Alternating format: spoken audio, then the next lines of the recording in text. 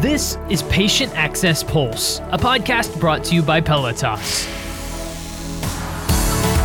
Hello everyone, and welcome to another episode of Patient Access Pulse, a podcast brought to you by PELITAS. I'm your host, Tyler Kern. Thanks so much for joining us for another episode of the show. On this episode, we're going to be looking back at the past 2 years in the world of healthcare. What a wild 2 years it's been. We're also going to take a glance forward at the next 2 years as well. And today, I am thrilled to be joined by our two guests. First, we have David Reck, the Chief Technology Officer at PELITAS. David, welcome to the show. Thanks for joining me.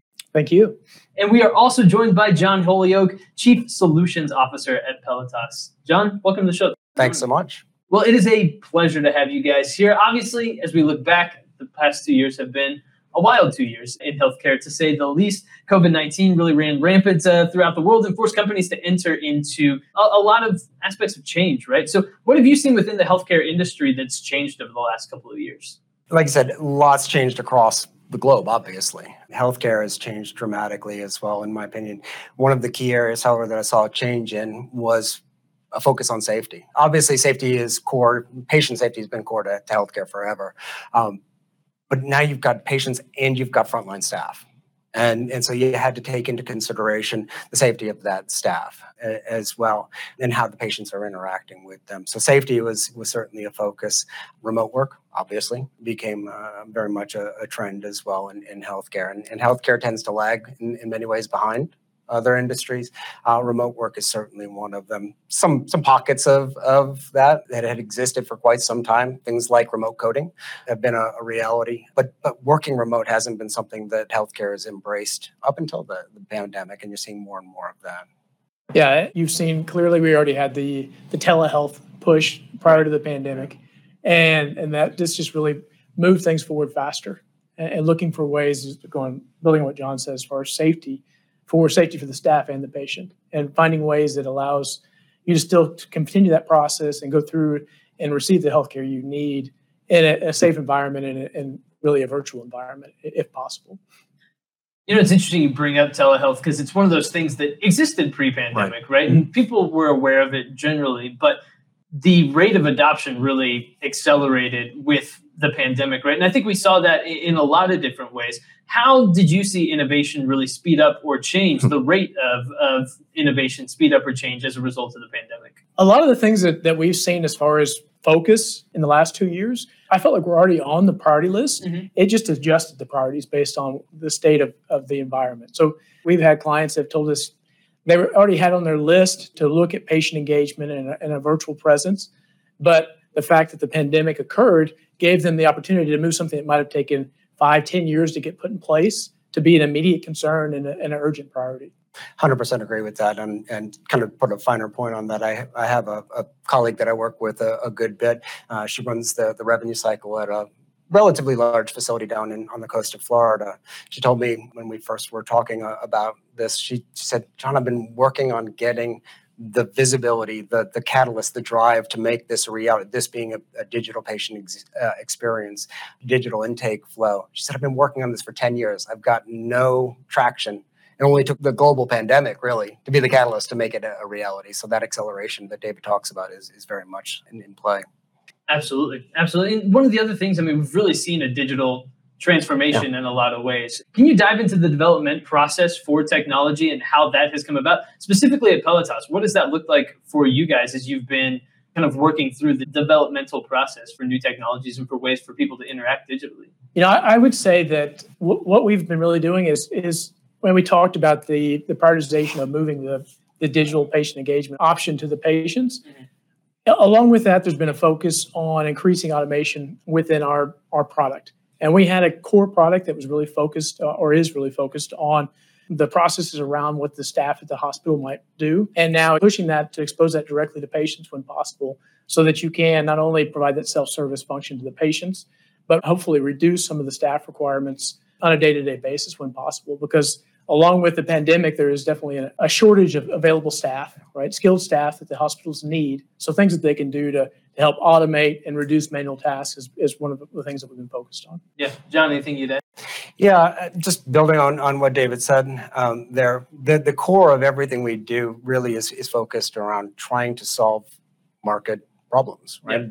Creating solutions, not tech gadgetry, not shiny objects, but solving for challenges. And one of the things I'd go back to is this concept of safety on there. As the pandemic really took hold, and not only were folks working remotely, but as we're coming in for the course of care, we need to be able to engage with those frontline workers and do so safely. So really leveraging things like the mobile technology. And we saw it across all industries. Going back to your original question, Tyler, we see change in all industries.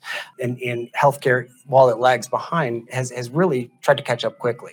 Think of during the pandemic, right? We didn't go into stores. We went to curbside delivery, and we got very comfortable using our phones as a means to not only order items, but to engage and let them know when you're here and to guide you through that process. And so using those as examples to create this patient experience, to create the digital extension and create not only the throughput that David is talking about to manage some of the staff challenges, but also this barrier and the safety on there. And beyond that, then our patients now have those experiences, going to Target, pulling up into the space, letting them know you're here, getting your order coming up. They expect that. So really adopting the technology to meet those expectations of patients as consumers as well. Yeah, to a certain extent, is it about helping the healthcare industry catch up quickly? The way that you were talking about, sometimes healthcare can lag behind in terms of adoption of certain things. Helping the healthcare industry catch up to meet consumer expectations where they are, given where the rest of industries have gone, like retail and other places that allow you to use your cell phone and use certain technologies, to enable their services. Absolutely. Too often, we don't tend to think, in my opinion, of patients as consumers. Right? They're patients, and there is a distinction. I don't want to minimize that. There is a distinction.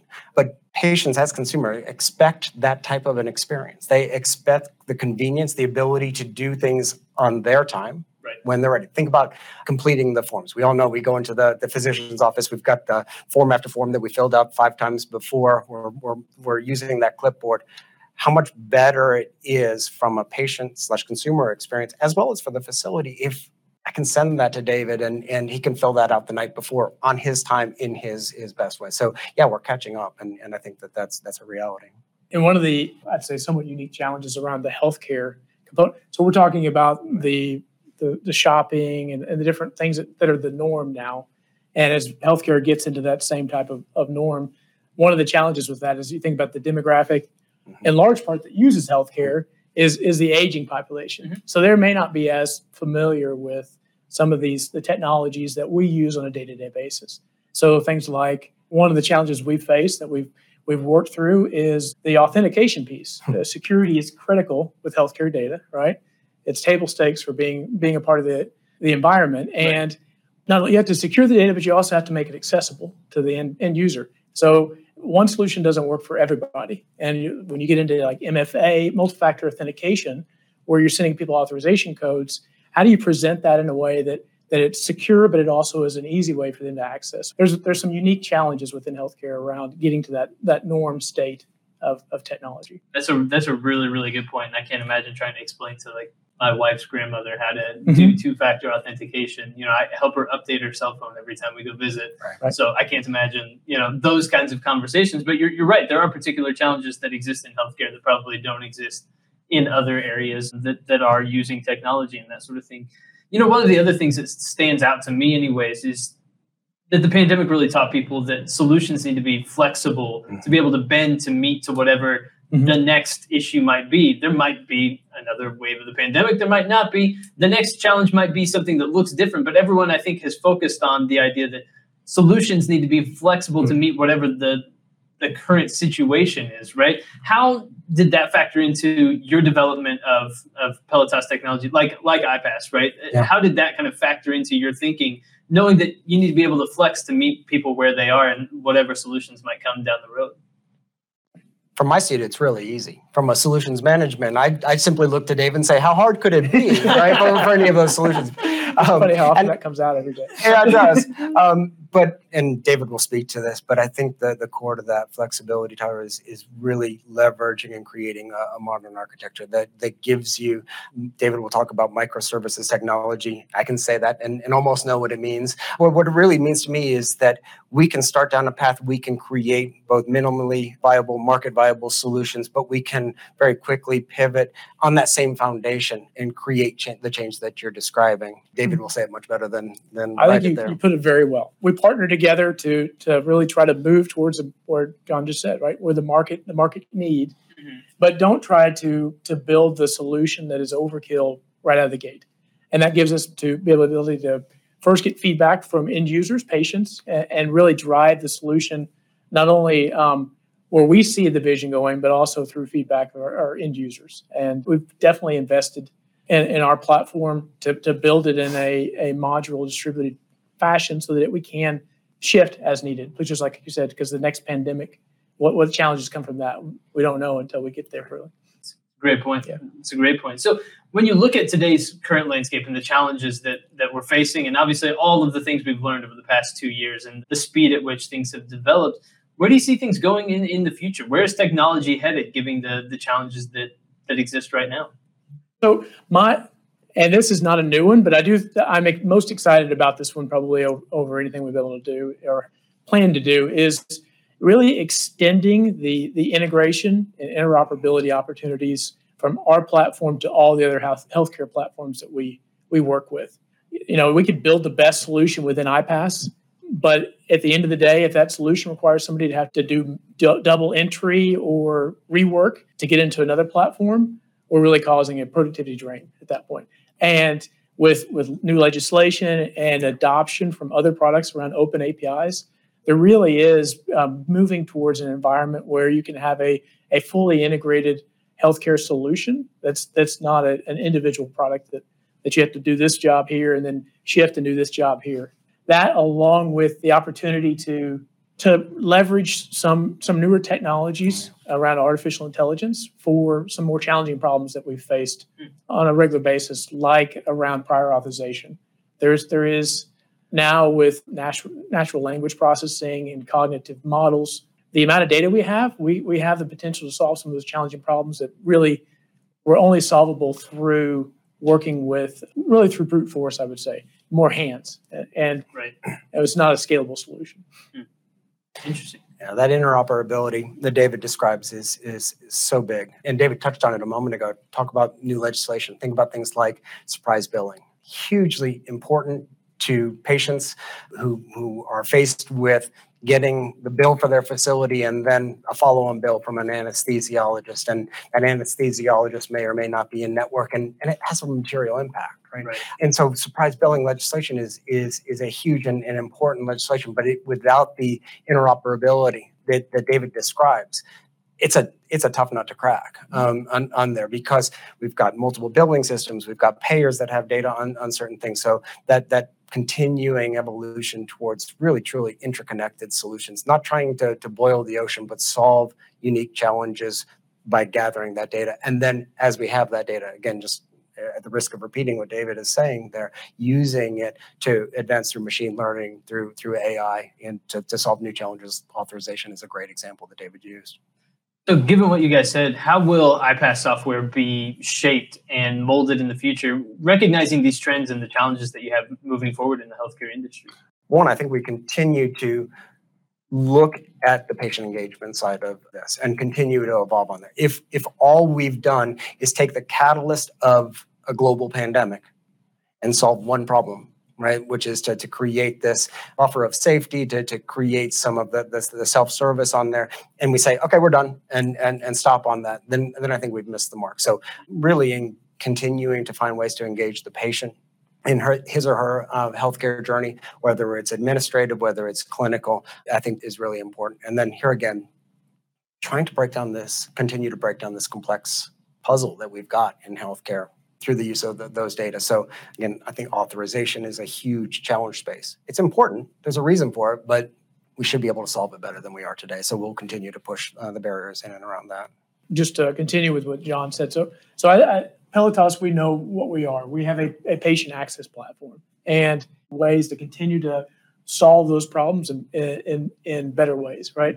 And through the technologies we've talked about, exposing the functionality to the patient, the consumer, trying to shorten cycles, those kind of things, but staying in the core area that we live in within patient access, and really building the best patient access platform, beginning to end that we possibly can is the direction I see us headed. Excellent stuff. Excellent stuff. Ladies and gentlemen, in the audience, if you have a question for either of these guys, feel free to drop that in the comment section there on the right-hand side of your screen. If you have something that you want to ask our PELITAS experts here today, make sure to drop that in the chat. Guys, before we sign off, I want to give you both the opportunity just to give us any final thoughts that you have, anything you want to leave the audience with or want them to know after they've watched this episode, be it live or recorded later on. So, John, let's start off with you. What do you want to leave the audience with, whether it's something that we haven't touched on yet today that you think is important, or just driving home a main point that you think that is really vital for people to understand? Yeah, I think I would circle back to where I was just a moment ago. We've got an incredible opportunity as an industry, both in those that are providing technology solutions, but also those that are providing the care to change what we've done pretty consistently across many, many years, right? To change and engage our patient population across whatever part of the demographic spectrum they are in meaningful ways. Let's not lose sight of that. Let's not just make it a flash in the pan. Let's build on that and build something better together, I think would be the thought that I would leave with. David? I'd say that I'm more excited about being a part of the healthcare industry than I probably ever have before. And it's unfortunate the pandemic might have brought about some of these changes, but it is exciting to see the opportunities we have to make things better. And I definitely feel like as a result of the focus on the healthcare as a part of the pandemic, that progress is moving faster in areas that's been slow before. Yeah. And there will be a lot of opportunities to make things better for the patient ultimately, right? And that should be our goal. It feels like when you're in situations like we've been for the last 2 years, that there is really that opportunity to come in and make meaningful change that sometimes it can feel like doesn't exist in other areas. But in times like this, it feels like now is the time to really transform and revolutionize how we do things. And there's really that opportunity for PELITAS to do that. Totally agree. Excellent stuff. Excellent stuff. David Reck and John Holyoak. Guys, thank you so much for joining us here on Patient Access Pulse. And tell us a little bit more about what things have been like over the last couple of years and where things are going in light of technology and the challenges that exist in healthcare. It's been a pleasure having you guys on. Thanks. You. It's been a pleasure. Absolutely. And everyone out there, thank you for joining us for this episode of Patient Access Pulse. It's been a pleasure having you along with us. Whether you're watching us live right now or recorded later on, we appreciate you very much. For more from PELITAS, make sure to go visit the podcast on Apple Podcasts or Spotify so you can subscribe to stay up to date with the latest. You don't want to miss an episode, so you can catch us later on if you need to, or go back and re-listen to it to make sure you get all of the insights and information you need and stay up to date with the latest from PELITAS. So stay tuned. We'll be back soon with new episodes of the show. But for this episode, for my guests today, David and John, I've been your host, Tyler Kern. Thanks for joining us.